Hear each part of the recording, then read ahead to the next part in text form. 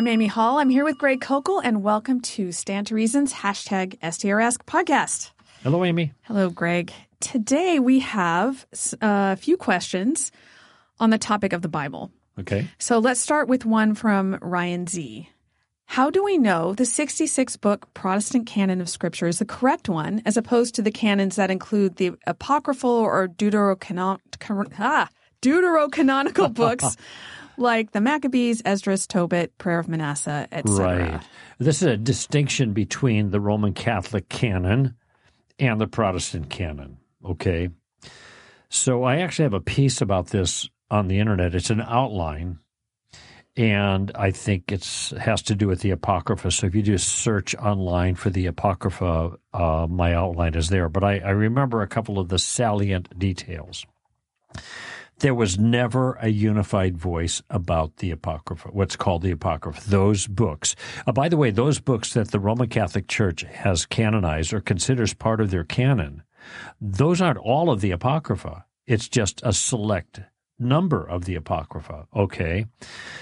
The Jews never considered any of those books as part of the Hebrew canon.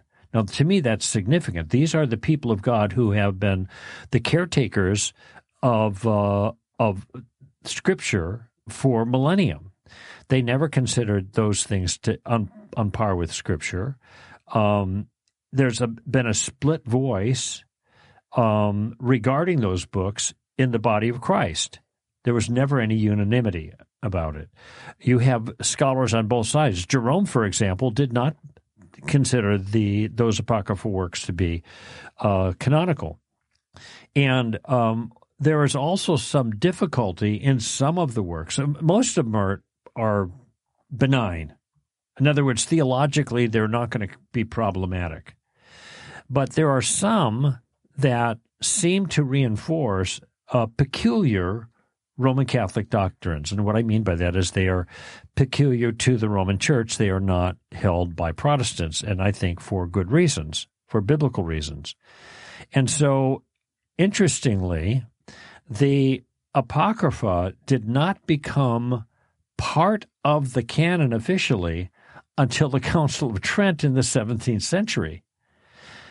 It was in a counter-Reformation move. Now, this doesn't mean it's false, but I just want to give you the history. You got the Reformation, you got Luther, you've got all that stuff going on, and Luther offering a way of understanding justification by faith, and et cetera, all that was conflicted with the Roman Church. In the Council of Trent, they anathematized a whole bunch of things that Luther taught. So the kinds of things that many Christians take as gospel, quite literally, according to the Council of Trent, those beliefs are anathematized. You believe those, and you're sons of perdition, essentially. You're on your way to hell, okay? You are accursed to hold these views. And one of those things that was anathematized was the understanding that you're saved by faith alone, okay? And in this council, they also officially canonized these books. So though it sometimes sounds to people like the Protestants removed books from the canon, actually it was the Roman Catholic Church who officially placed them in the canon. Now, those books were around for thousands, almost 1,800 years, 1,500 years at that time, or 1,700 years. But so it isn't like they just manufactured these things out of thin air, and they had respect in the church in general. But just so you know, the canonization of it came late. There was a split decision in the church. One of the reasons that we are confident in, say, the New Testament canon is because there was a very strong, unified response from the church on virtually every single book that this was authoritative because of its apostolic origins or its apostolic connections. All of these books that we're talking about, these came before the time of Jesus, during the Jewish period, and the Jews didn't consider them canon. So these are, I think, all good reasons to not consider these books on par with the rest of Scripture. So the 66 books of the Bible are still the 66 books of the Bible. Those are the books that all Christians affirm, and also with regards to the Jewish texts, all Jews confirmed. So we have a unified understanding of those books by all Christians, and one group of Christians has added additional books to the canon. And people can make whatever they want of that, but that's the history there in some. That does seem key to me, that they were added rather than removed. Mm-hmm. That seems in terms important. of an official action. Right. Yes. Right. Yeah, they were around and being used by some, but there was controversy. And when you have somebody like Jerome that says no, that's a big deal, because he was one of the most eminent scholars of his period. And there's nothing wrong with reading them. There's nothing wrong with reading books that are spiritually helpful. We do that all the time. Right. It's just there's a difference between being inspired by God and being a good, helpful spiritual book. Sure. We do that. We write them.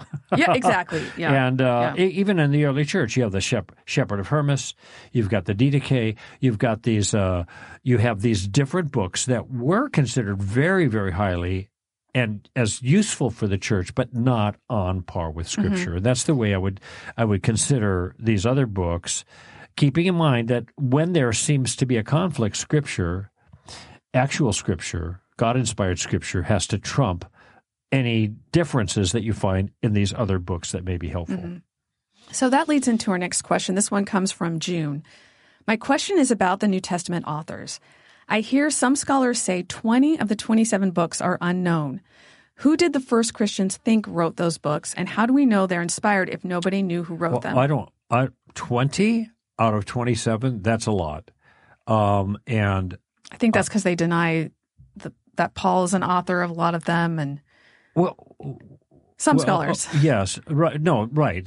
Some scholars deny lots of things about that, partly because they late date for some reasons, which I actually have not been able to discover, though I've asked this question a lot. The impulse to late date a lot of these things after the fall of Jerusalem and the destruction of the temple, which, by the way, John A.T. Robinson, who is no conservative at all, puts all the dates prior to that simply because it's not mentioned, and it's hard to believe that anyone writing after the destruction of the temple in favor of Christianity would not have mentioned this, because it would be a convenient appeal to an act of God punishing Jews for rejecting Jesus. Nobody does that. And so why? So there's good arguments to early date them, but many late date them. And if they're late dated sometime in the 2nd century, well, then none of the books could be written by apostles. They might be collections of things that different people wrote, and maybe some apostles, whatever. So I don't know why anybody would say that the authorship of 20 of the 27 books are not known. Now, I don't have figures in front of me of, I could just count right here, and if the Pauline epistles, the Petrine epistles, and the Johannine epistles. So, I'm looking in the contents. We don't know who wrote Hebrews. Okay, we have internal evidence regarding many of the other letters from Paul that he wrote these letters. Now, whether you believe the internal evidence or not, that's another question. And so you're going to have critics that take exception, and sometimes the reasons are not so good, but they're tied to other presuppositions that they have. Acts and Luke were written by Luke. Okay, Matthew was written by Matthew. Now, Mark, according to, was it Eusebius or, no, not Eusebius, someone else earlier, I can't remember his name, one of the church fathers, Mark was the companion of Paul and the companion of Peter and recorded Peter's observations. So you've got the Gospel of Mark is substantiated the apostolic witness of Peter. So we have records that indicate this. I don't like it when people say church tradition says. Well, church tradition isn't just like some belief that was handed down and everybody talked about it. So, our tradition is we open up one present on Christmas Eve and all the rest on Christmas. It's not that kind of thing. There were early church fathers who actually recorded information that caused us to believe some of these things. For example, Mark being the author under Peter's guidance of the Gospel of Mark.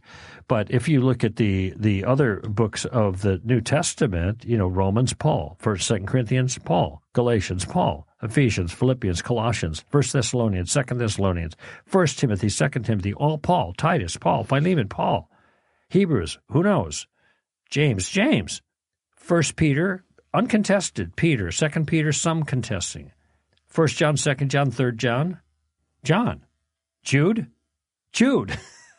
That's why it's named that way. And Revelation was written by John. So at least prima facie, on the surface of it, there's not all this doubt that it isn't that we don't know who wrote these documents. We do. And what we can do is look at the testimony given by people. And J. Warner Wallace does a great job of this in Cold Case Christianity, which the 10th anniversary edition is being released same day my book is being released. We're going to have him on the show, actually, do a show about that.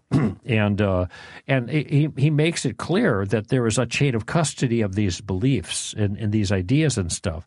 So we can look at the writings of those who followed the disciples and their references back to the writings of the disciples as having been of the disciples, and a citation of those books as being Holy Writ. So it isn't like, hundreds of years later, we're just trying to figure this out and piece it together, and the winners, decide which books. It wasn't like that. And Peter refers to the writings of Paul, saying that they're inspired. Paul refers to the writings of Luke and quotes it as scripture. Right. So I think there is, if what I'm hearing you say, Greg, is that there is early Christian testimony that they believed the authors were who we think they are, who they say they are. Interconnected web of support, right. Now, I know there are some scholars who will say, who examine like the word usage, and they'll say, well, this can't be Paul because he uses these words and differently. And I'm not really familiar with all the arguments, but I do know that part of the issue is they would use scribes who would write down, so there could be differences there. Even people use different words at different times for different people. And you could do this with other people's writings, and people have done it with other people's writings. Those who are familiar with tactics and who have read The Story of Reality, I authored both of those. You know that because you helped me with all the wordsmithing, and they are different voices. They are very different voices. And some might say, well, look at this author here, doesn't use very many contractions in The Story of Reality. He couldn't be the same guy who used contractions all the time in tactics. No, I did that on purpose for a particular effect.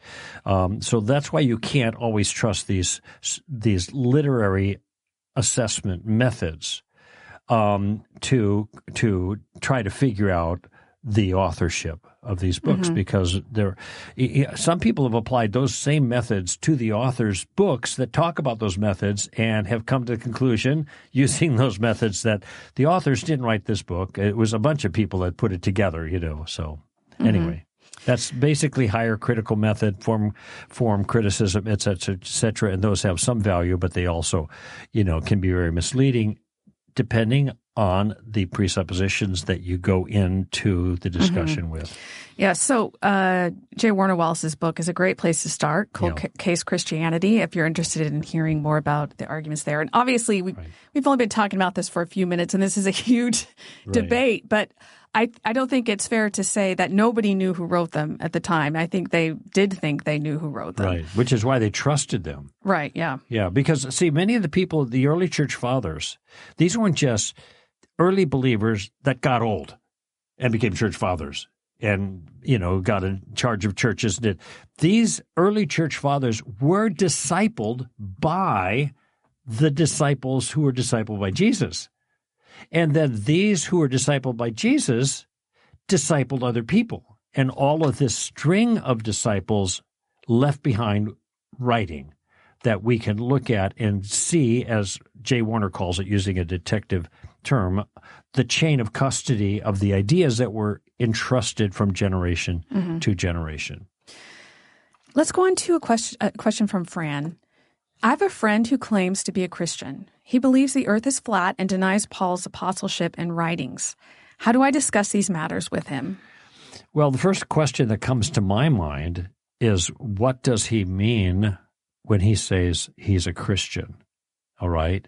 He must have some definition in his mind, some sense of what a real Christian is, that he would characterize himself as one. It's hard to be a real Christian and dismiss Paul. For one, you said Peter in 2 Peter chapter 3 describes Paul's writings as Scripture. You have in Galatians 1 an account by Paul himself of going to the pillars, and that would be Peter, James, and John, and bringing what he understood Jesus to have taught him to them for verification to determine whether, as he puts it, he'd run in vain. And yet he was received fully as a brother, and his doctrines were received. And so it's I'm just curious why a person would say, Paul's out. And there have been traditions of in the broader Christian movement of taking whole sections of Scripture and just discounting them. I think the Manichaeans early on were, they said the Old Testament is. They liked Paul. They didn't like the anything Jewish. I'm not sure. The Marcionites? Or maybe the Marcionites. Yeah. That's right. Yeah, the Manichaeans were later. The Marcionites. Thank you. And so, you just have you have these things happening where it's just odd. Why reject Paul 2,000 years after the fact when the entire church, almost without exception, accepted everything that Paul had written? Now, he had to defend his apostleship. And you see this in 1 Corinthians or 2 Corinthians especially, because there were naysayers that were after him. There were people, he says in Philippians, that were preaching the gospel out of competition with him. And he said, well, whether in pretense or in truth, the gospel's preached, so okay, they're fine with me as long as the truth is communicated. He wasn't taking it personally. So there were naysayers, but as a whole, if Paul was the author of a letter, the church characteristically accepted it, hands down. It was canonical. So that's why I'm kind of curious about why this person rejects all the Pauline writers. Now, I suspect he's got an unusual definition of Christianity. And this is where, using the first Columbo question over and over and over again as it applies to different parts of what he says. What do you mean by that? What's going on here? Give me a clear understanding of your view will help Fran to know what she's up against. Okay? But you want particulars. You want specifics. Right. I suspect this person has some reasons because this is an unusual view. I reject everything Paul wrote. And it's unclear if he's saying he doesn't think Paul really wrote them. That's what I thought by denying his writings. But it sounds like if he's denying his apostleship, even if he wrote them, it wouldn't matter because he's denying him as an apostle. So I agree, Greg. I think you need to get more information. Why do you reject them? Do you think they don't fit with what Jesus said? And I know there are some people who say that. And if that's the case, now you have to explain how those things fit with what Jesus said. Mm-hmm. Explain that the people who Jesus trained accepted Paul as teaching the truth. And like you said, Peter refers to his writings as Scripture. So he's got to wrestle with that too. There might be something there. Fran mentions that he believes the earth is flat. I don't know. I'm not sure that has much to do with here. I think I would focus on Paul first. But there might be some underlying thing beneath both of these positions, and that might be why Fran brought them both up. Yeah, and I'm not sure what to say about this, and I want to be careful. I don't want to sound condescending, but somebody who believes the earth is actually flat, it's hard to take seriously the other things that person believes because something is wrong. And if he thinks, I'm not sure if he takes that on what he thinks is biblical authority or not, but I've been on 5 continents. You can sit outside. You could go down the 405 freeway at twilight, past the airport, and you could look at the planes that are approaching, and you can see the curvature of the earth reflected in the approaches of the planes. They're wrapping around. The furthest ones are actually lower, but they're not lower in elevation. They are lower visually because of the curvature of the earth. So people knew that the earth was round or spherical, whatever, even before the Egyptians knew this. This is how you could see it in an eclipse. You see the shadow in the eclipse. So I don't get it. Unfortunately, I think this is more widespread than I would like. There might be somebody listening right now who I think it was last year I had somebody at our reality conference argue with me about whether or not the earth was flat, and she wanted to make her case that the earth was flat. And what she was saying is she was citing certain verses, and that's why I think what might be behind this is a hermeneutical problem. Mm-hmm. So it's a misunderstanding of how to interpret the text, and that leads them to not understand how Jesus, what he says, can fit with Paul. Therefore, Paul doesn't seem to make sense. Yeah. So I think there might be some sort of hermeneutical issue. You might want to start there. Yeah, and keep in mind that so much of what people say about things, and this includes biblical writers, is the language of appearance. So I can look at my iPhone now and still see on the weather thing for Thousand Oaks, sunrise and sunset. But of course, the sun isn't moving at all. It's the earth that's spinning. But appearances are that the sun is rising in the east and setting in the west. And we talk about that all the time, even though we know, strictly speaking, literally that's not what's going on. So it's normal for anyone to describe the earth in a flat way because from the position of almost every observer, that's exactly the way it looks, unless you're on Mount Everest, and then you can see something more or something like that. You get my point. And you might That's also hermeneutical. Right? Yeah, you might also ask Fran if he sees those two as related, and maybe he has already mentioned that, and that's why you ask both those things together to us because it does seem like an odd combination. Maybe those are just the two things that stood out to you. But hopefully this gives you some ideas about where you can take this, and you can have a good conversation with your friend. All right, that's it for today. Thank you for sending in your question. If you haven't sent one in yet, please do. And we would love to hear from you. This is Amy Hall and Greg Kokel for Stand to Reason.